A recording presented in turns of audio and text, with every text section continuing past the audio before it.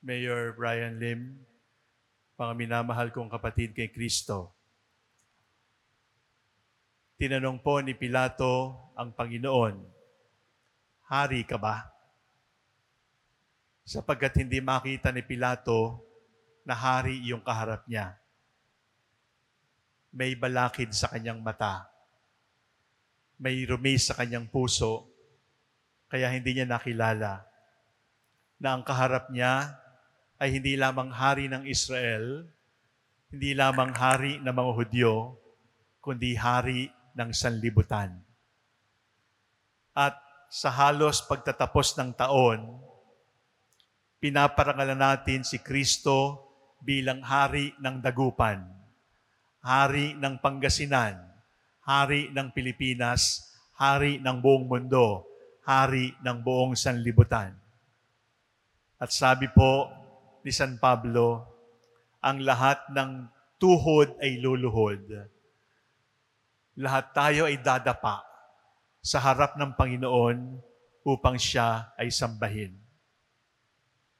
Sa kapistahan ni Kristong Hari, sinasabi natin na lahat-lahat dapat ibigay natin sa Kanya. Lahat-lahat ng tao, lahat-lahat ng lugar, lahat ng lahat sa atin. Everybody, everything, everywhere, every time must be submitted to Christ. At kapag pinag-usapan ito, lalo na ngayong kapistahan ng Kristong Hari, ay papasok na naman yung paborito kapag eleksyon, separation of church and state. Tanong po, dapat bang may separation of church and state? Dapat. Yes, 100%. Pero, mayroon bang separation between God and man? No. Separation of church and state? Yes. Separation of God and man? No. Because when man is separated from God, we will be lost. Kapag inihiwalay ang tao sa Diyos, pupulutin tayo sa kangkungan. Bakit? Sapagkat kaugnay lang ng Diyos, nagkakaroon ng buhay ang ating buhay. Sapagkat kung wala ang Diyos, humihinga ka pa, patay ka na. Father, marumi ho yung politika, huwag na kayong pumasok. Father, marumi ho yung negosyo, yung pera nga ho, marumi. Father, ganyan na ho talaga ang kaugalian ng Ilocano. Ganyan na ho ang kaugalian ng Bisaya. Ganyan na ho ang kaugalian ng Pilipino. Huwag na ho nating pakialaman. Kaugalian na po yan. Mga minamahal kong kapatid, marumi yung politika, marumi yung negosyo, marumi yung mga kaugalian. Sa makatuwid, hindi na papasukin ng Panginoon. Sasagutin ko yung tanong sa pamamagitan ng isang sinabi ni Santa Teresita. Nang siya po ay maliit na bata at pinapakilala sa kanya ng kanyang matandang kapatid, ang Diyos, ang kasalanan, ang awa ng Diyos, pinaliwanag sa maliit na Teresita kung ano ang impyerno.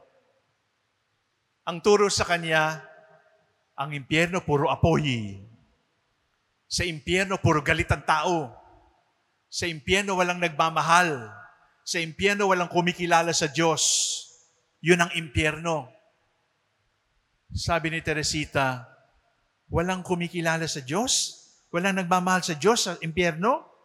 Oo. Sabi nung bata na naging santa balang araw, gusto kong pumunta sa impyerno. Bakit? Para sa impyerno, kahit meron man lang isa, may magmamahal sa Diyos. I want to go to hell so that in hell, there will be at least one soul to love God. Because I want God to be loved everywhere, even in hell. Balik tayo sa tanong. Kung marumi ang politika, huwag na nating ipasok ang Diyos para huwag dumumi ang Diyos? Madudumihan ba natin ang Diyos? Kung marumi ang pera, huwag na nating gamitin para sa Diyos kasi baka mahawa ng virus ang Diyos. May infection ba ang Diyos? Kung talagang marumi na yung kaugalian at yung pagmumura ay kasama na sa kaugalian, ugaling Ilocano, ugaling Bisaya, ugaling Tagalog lang po yan. Kung marumi na nga yung bibig, ibig sabihin, huwag na nating ipahipo yung bibig na yan sa Diyos kasi kaugalian lang naman yan. Mga minamahal kong kapatid, magsalita sa ating Santa Teresita.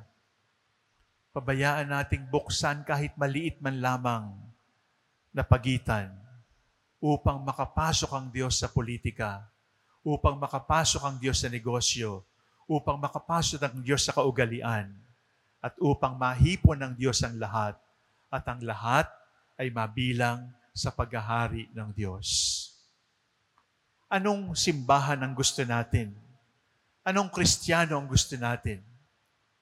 Gusto natin simbahang malinis, sapagkat malinis ang Diyos. Gusto natin simbahang marangal, simbahang banal, sapagkat marangal at banal ang Diyos.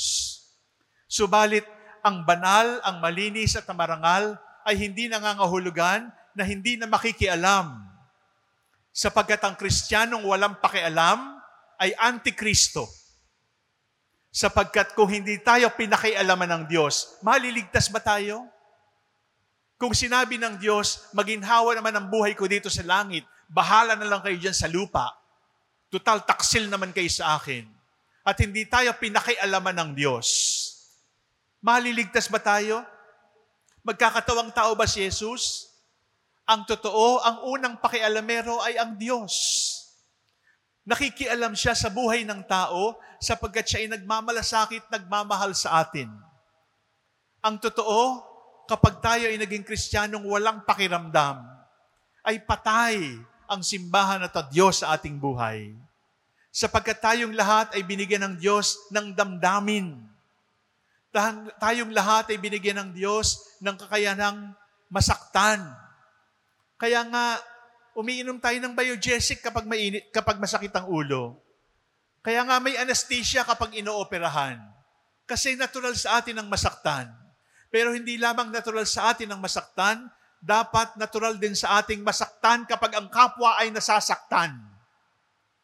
At kung kapwa ay nasasaktan at wala pa rin tayong pakiramdam, hindi si Kristo ang hari mo. Kapag ang kapwa mo ay nagugutom pero wala ka pa rin pakiramdam, hindi naghahari sa iyo ang Diyos. Sapagkat ang Kristiyano ay dapat na makialam. Ang Kristiyano ay dapat na makiramdam. Ang Kristiyano ay dapat na magmahal at ito ay tanda na si Kristo ay hari ng ating buhay. Kristiyanong walang pakialam. Kristiyanong walang pakiramdam. Yun ba ang gusto nating simbahan? Kapag ang simbahan ay naging walang pakiramdam at walang pakialam, nagtaksil na siya kay Kristong hari. Sapagkat ang tunay na kumikilala sa pagkahari ni Kristo ay nakikialam sa lahat sapagkat walang anumang bahagi ng ating pagkatao na hindi maaaring pasukin ng grasya ng Diyos. Itigil natin ang paniniwalang marumi ang politika. Kaya rang lumurumi ang politika ay sapagkat ini-etsyapwera natin ang Diyos. Itigil natin ang paniniwalang ang negosyo ay panlalamang sa kapwa. Sapagkat kaya lamang nagkakaganon yon ay sapagkat pinalalabas natin ang Diyos sa negosyo. Itigil natin ang paniniwala, nakaugalian lang po ito, tanggapin na lang natin. Sapagkat kapag tinanggap mo si Kristo, pati nakaugalian mo, ay dapat mo na rin baguhin upang maging kaugali ka ni Kristo. Nung kami po'y maliliit na bata, tinuruan kami ng aming mga magulang, huwag kang lalabas ng bahay nang wala kang panyo sa iyong bulsa, sapagkat ang panyo ay tanda ng kagandahang asal. Subalit, dagdag din ng aking tatay, ay huwag kang lalabas ng bahay nang walang rosaryo sa iyong bulsa, sapagkat ang rosaryo sa iyong bulsa ay tanda na ikaw ay marunong magdasal. Asal at dasal. Yon ang paghahari ng Diyos. Kaya nating magdasal kay Kristong Hari. Payag ba tayong magbago ng asal para din sa Kanya? Madaling magdasal, pero ang pagbabago ng asal ang tunay na sukatan. Ang dali-daling magdasal. Napakahirap baguhin ang asal. At kung si Kristo ay talagang hari, ang dasal at asal para sa Kanya.